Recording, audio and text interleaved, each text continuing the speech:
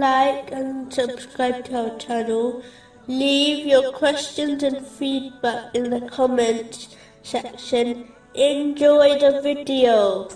Moving on to chapter 50, verse 37. Indeed, in that is a reminder for whoever has a heart, or who listens while he is present in mind.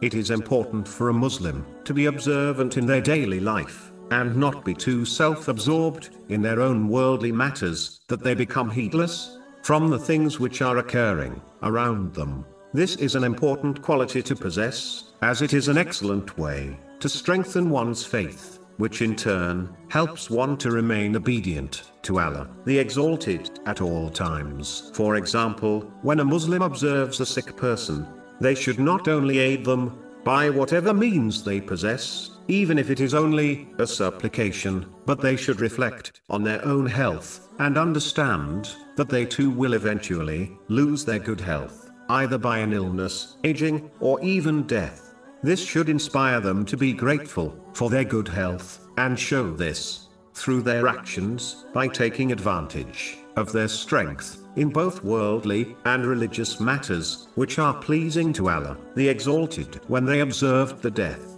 of a rich person, they should not only feel sad for the deceased and their family, but realize that one day, which is unknown to them, they will die also. They should understand that just like the rich person was abandoned by their wealth, fame, and family at their grave, so will they too be left with their deeds in their grave. This will encourage them to prepare for their grave and the hereafter. This attitude can and should be applied to all things one observes. A Muslim should learn a lesson from everything around them, which has been advised in the Holy Quran. Chapter 3, verse 191.